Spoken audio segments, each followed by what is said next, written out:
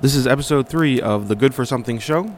I'm Guido Stein, your host, and on today's episode I sit down with John Brodkin and talk about broadband, ISPs, and all that other network internet stuff that most people don't even notice. But it's a lot of interesting information to know about. John's a great guy. He does reporting for Ars Technica, and I'm thrilled to have him on the show. So here we go.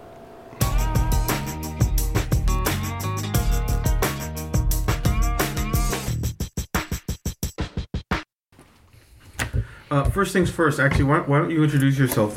Normally I don't start off this way, but because you are what's the right term I'm looking for here? Like you have specific knowledge, or you are a master of a domain of knowledge. Not really a master of a domain of knowledge. My name is John Brodkin. I am a journalist. I write about IT and the telecom industry, mostly broadband, for Ars Technica. All right, that works. And I don't know, this table's giving me some trouble. Hold on. Guido versus the table. On the next inside. Alright, would you mind moving a little closer and let's try this? Like this angle. Bo, you have to move. Come on, baby. Come on. Good boy. Alright. Let's do this. Okay. So I thought it'd be fun. I thought it'd be interesting to interview you today because I know the type of work that you do is related around broadband and about the internet in a way that most people don't think about the internet, which is that there are the pipes, and people own the pipes, and those people, we all pay those people to access their pipes as well as other pipes. Is that about right? That's absolutely right. And I know that you spent a lot of time writing about this and thinking about this, so I thought it'd be fun to get you on the show to talk about it a little bit. And I've picked a couple of articles here, and we'll see if you remember any of them, and talk about what they mean and the more general context of them, because I feel like all your stories, it'd be interesting to go through your stories and give them all tags about what the bigger context or the issue is, right, that we're talking about. Yeah, you could argue they become a series when you read them all sequentially or over the period of time. Yeah. So I'm going to start right off. What Netflix says it will pay tolls to more ISPs, not just Comcast, which I don't know if people understand what that means, that there are tolls that Netflix pays. Well, what happens is every company that wants to send you content, whether it's video or whatever, they have to pay somebody to send the traffic out to the internet, just the way you pay your ISP to get data to you or to upload it. What was happening with Netflix is they had created their own gigantic network. It's called a content delivery network to deliver their data more efficiently. And they were paying some companies that are what we would probably refer to as network backbone operators, internet backbone operators. And these companies traditionally exchange traffic for free with the big ISPs like Comcast and Time Warner Cable and Verizon, because it was to both of their benefits to do so. When Netflix, which actually accounts for about a third of all traffic on the North American internet, started sending all its traffic through these pipes which don't have payments connected to them, it overloaded the circuits, and the internet service providers, the biggest ones who have the most negotiating leverage, refused to upgrade their pipes until they got payments from somebody, whether it be from Netflix or from these internet backbone operators, which most people probably haven't heard of, but they're called Level 3 and Cogent and some others. So eventually, in order to prevent the traffic from going over congested pipes and resulting in bad performance for people, Netflix eventually decided to pay Comcast and Time Warner Cable and AT&T and Verizon. So are these payments, is this new fast lane people keep talking about? No, this is a separate toll. This is... Because now I am imagining it as a highway that we drive down and fast lane, because here in Massachusetts we have fast lane.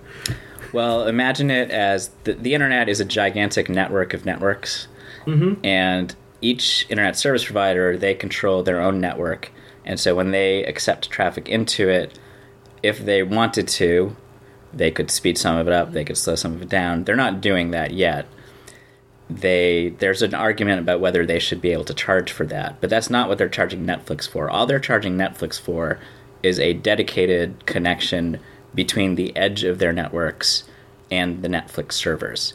And so what happens is Netflix traffic bypasses other congestion on the internet and enters the network of Comcast and other ISPs without any congestion, but then over what we call the last mile of the network, which is the part the internet service providers that you pay control, Netflix traffic is not prioritized over any other traffic. So without putting a value of right or wrong on this, the question I have for you is, I pay Comcast, and I pay for Comcast, and I pay for Netflix, and now Comcast is also asking Netflix to pay them for for access to me, even though I've already paid them. Is that basically?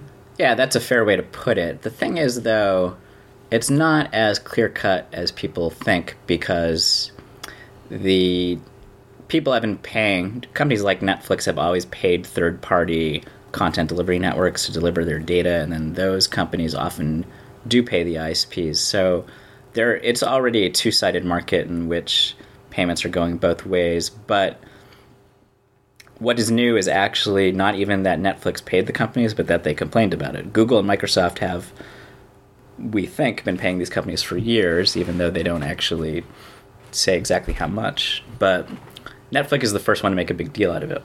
Got it. And the point that's probably the most valid is that Netflix has been able to, they've worked with smaller internet providers they have free deals where they exchange traffic, where Netflix even puts video caches inside their networks, and it's good for both their customers. The biggest ISPs who have the most leverage, the most customers, they're the ones who've asked Netflix for payment. So whether they're right or wrong to ask for payment, it's clear that the biggest ISPs have more leverage to ask content companies for payment for this type of connection. Because they're so big. Right. Okay, moving right along. Let's see, I've got this other article here. T-Mobile is sorry for charging greedy predatory fees, will mostly stop. Which I love the title, it's so funny. I may be getting this wrong, because I think I wrote that a while ago, but I think the idea was it had to do with overage fees when you're using your cell phone and you go over whatever your 2 gigs a month is. There are some T-Mobile plans where they give you unlimited data, but once you hit the limit, they slow you down. In other T-Mobile plans, which are more like how the other carriers work, they would, if you're paying less than you pay for those technically unlimited plans, when you hit the limit, they would charge you another $10 or $20 for another gigabyte or something. Got it. I don't know the exact amount. Okay. What T-Mobile said that they would stop doing is they would stop automatically charging you the overage. You would have to, opt into the charge instead of just having it automatically happen to you. So to be fair, though, a lot of these types of things where it's opt-in, I mean, most of us sign the contract and say, yeah, sure, opt me into charging more, but we don't actually know.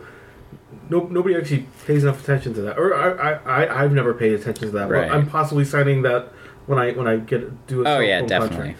You definitely are. Okay, just wondering. If you look it up, you'll be able to find out how much you get charged when you go over. But what I thought was funny about that was that T-Mobile was criticizing Verizon, AT&T, and Sprint for continuing to charge overage fees and saying these guys are so greedy, they're just screwing customers over, but T-Mobile was doing the exact same thing up until this day, so that's why I felt the need to point out in the headline that they were essentially admitting that they were charging greedy and predatory fees. Okay, so this next one actually might be related to the Netflix one. I'm not totally sure, because I feel like Netflix has its own special, being 1/3 of the content that gets transferred across any network is a big deal. Right. During peak viewing hours, like prime time, Netflix is about 1/3 of all North American internet traffic. Right. And then, and I think the next third is just straight porn, right? Probably, yeah. And then Facebook is the top one, is the other 1/3. All right, moving right along. 1 million comments on net neutrality, most since wardrobe malfunction. And I guess really the question I have here is the FCC chairman, is he really a dingo? I forget what happened there. What was the thing? Someone called him a dingo? So it was on This Week Tonight. which is the Oh, right, John Oliver. new John Oliver show, and he did a segment saying how boring this topic is and how people don't realize what's going on. But if a dingo steals a baby, and he said, look, this is like having a dingo take care of your baby. Right. I love that the chairman came back and just said, I'm not a dingo. Yeah, it's funny. He has a good personality and when he's in interviews. But he comes out of the broadband community. He was the chief lobbyist at one point for the cable industry and also for the wireless industry. He was also a venture capitalist, and he started some businesses. And now he's in charge of regulating that's what the FCC does. Is regulate the communications industries. Right. And I don't think they set policy per se. I think because that still comes from policy. I mean, they set some policies. Yeah, they do. Right. They, the story that you're talking about was about network neutrality, which goes back to the fast lanes you mentioned earlier, which is the idea once the traffic gets into the last mile of the network, should internet service providers be able to charge other companies like Netflix or YouTube or whoever, should they be able to charge for faster access to consumers? That's the debate right now. Basically the FCC hasn't decided yet. We'll probably find out within a few months what they do. Do you really think it's going to be a few months? Hasn't this been going on for like a decade now, this conversation? Or is this... Yeah, well, it has been going on for a decade. It's probably been going on since like 2007 when Comcast blocked BitTorrent traffic. Yeah, that was an excellent event. Right, and then they eventually came to an agreement with BitTorrent, where I think BitTorrent traffic does get slowed down a bit, but it's managed in a way that it all gets through and it doesn't interfere with other traffic. But the short version, in 2010, FCC issued some rules which made it difficult, if not impossible, for ISPs to block content or to charge for fast lanes. Those rules were thrown out of court, not because the FCC can't issue them, but because they used the wrong kind of authority. They were issuing what are known as common carrier or utility-style regulations, even though they've never declared internet service to be a utility. At one point, it was reclassified from utility to just an information service, which can't be regulated as strongly. So the question now is, how strong rules can they put in without classifying them as a utility, or alternatively, will they actually classify broadband as a utility? So now you bring up sort of like some of the complexities of the issue. I have to ask the next question, which is there any way to explain net neutrality without having to read a very large book by Susan Crawford?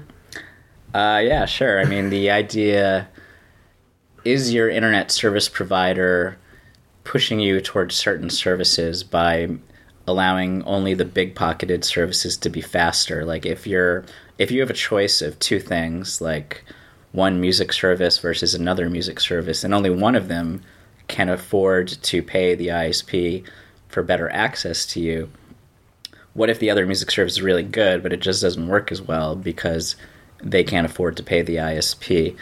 Net neutrality says they all have to get equal access to you. And this goes back to my original comment of, well, I pay Comcast, and I pay for this service, so why would this service be any slower? Because Comcast has my money. Well, you pay Comcast for up to whatever they promise you. Maybe it's 25, maybe it's 50 megabits per second. But in reality, you don't have a dedicated pipe anyway. You're sharing that with other people. And by the way, it's 150 now. Oh, you have 150 megabits? I don't know why they give me 150, but they do. Well, that's pretty good. Do you get the full 150? I do. I've used it. It's really the full 150. However, that said, after reading another one of your articles, which I didn't pull out here, I went and looked back at my cable costs over the last year, and it went from like 120 to 190. Oh wow! I had the same thing happen to me actually. Because and I was just like, this is ridiculous. But they also gave me 100. They went from like 30 megabytes to 150. To be honest, 30. If you got 30 megabits per second, 24 hours a day, that would be enough for the vast majority of people. Okay. So I don't think it's worth another $70. The thing is, I used to have Comcast, and they kept raising my bill. I think I went from something similar from 120 to 190, but without telling me that the prices were going up. Well, again, it's that contract you sign with them that nobody... Who the hell has the time to read it? Really, here's my thought. Like, we should all have lawyers on call, and then whenever we go to sign up for anything, apparently, any service that we sign up for, we need our lawyers to go over, and then they'll tell us the truth, which is we don't have a choice. Yeah. Like, we still have to sign this paperwork that says they can do this, right? Yeah, just today I was updating my Nintendo 3DS because I had to get into the store to buy a Super Mario game. And even then, I had to update it. Then I had to accept like 2 new agreements, which of course I'm not going to read to buy a $5 video game. But and you know when you set up an iPad, you have to accept something from Apple, and it's always something like that. And the thing is, even if you read the whole agreement with Comcast or whatever cable company, they're not going to tell you what they're going to raise your price to. They also have the option just to change the terms, which I always find really interesting. It's like, I'm so glad I have an agreement that I'm not going to read anyways, but they still have the right to change the terms of my agreement at any time. And a lot of these agreements, I don't know if Comcast does specifically, they outlaw you from suing them if anything goes wrong. So you have arbitration. To go... Yes. Oh, right. yeah. I think there's something on Netflix, a video, some sort of documentary about the arbitration process. All right, final one. Comcast turns your Xfinity modem into a Wi-Fi hotspot. Which, by the way, I want to point out that this was from June 10th, 2013, and I feel like this just became a story again. Like, suddenly people will just realize this. Yeah, it's sort of like somebody notices it once in a while, and then they contact their local newspaper, and then it becomes a story again. And then occasionally my editor will be like, hey, did we write about this? I'm like, yeah, we wrote about it in June 2013. But, well, the idea there is that when Comcast gives you a modem and router, they say, well, you get to set up one network for yourself, and then there's a second network. It's like Xfinity Wi-Fi or something. That becomes part of the nationwide Comcast Xfinity network. And so anyone who has a Comcast account can log into it and use the internet when they're outside your house. You can turn it off, but it's enabled by default, as far as I remember. When somebody else uses the network to reach through to Comcast, the Wi-Fi router, mm-hmm. does the owner of that, or the person who pays for that service, do they get a credit of some sort? Like, no. This isn't like charging, like when you make your own electricity, you can charge back to the electricity company, right? No, you don't. I mean, it's probably not. It's the kind of thing that most people won't notice because they claim that there's separate bandwidth for it. I don't know how true that is because the way networks work, you're always, in a sense, sharing bandwidth with other homes around you. So if everyone else is using it, you're not going to get your full 50 megabits or whatever. So they claim, during optimal conditions, you're not going to notice the bandwidth being used because it's separate from your pipe in a sense. And you probably won't get raided by the police if someone downloads porn on it, or because it's probably it must be a different IP address and it's not your own network. I hadn't even thought about the porn angle, but yeah, I guess that could be an issue. Right. Okay, so I want to say I quickly looked at the end of that article. It said other articles you might like, which included one from you on February 5th, 2014, which was titled Comcast Customer Surprised to Learn New Router is Also Hotspot. Yeah, see, that was one of the times. It's the same exact story, but it's just the kind of thing that, customers are surprised by it, and then they contacted the press, and it was just a good, reminder that this is happening and that you can turn it off if you want. All right, sounds good. All right, so what's your dream for the work that you do? Like, what do you like writing about this stuff? And what's your hope for the work that you do? Not necessarily what happens in the industry. The industry, I realize that's you're not a fortune teller. Right. No, the work I do is awesome. I get to sit in my living room and write about really interesting stuff. I don't have to write about stuff I'm not interested in because my bosses just sort of trust me to find what I'm interested in and what's important. I kind of couldn't really improve my job, but I would like to win the lottery and stop working. But other than that, I wouldn't really change much. If you did win the lottery and stop working, would you then start your own ISP? No. Would it be like the Broadkin? I would probably still write about the broadband industry. I just wouldn't. Instead of waking up at 9 in the morning, I'd probably wake up at like noon or something.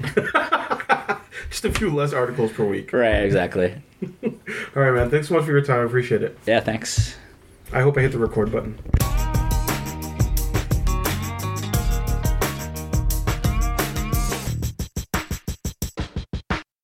Thanks again to John for letting me interview him, and I hope that was good for something for the rest of you folks.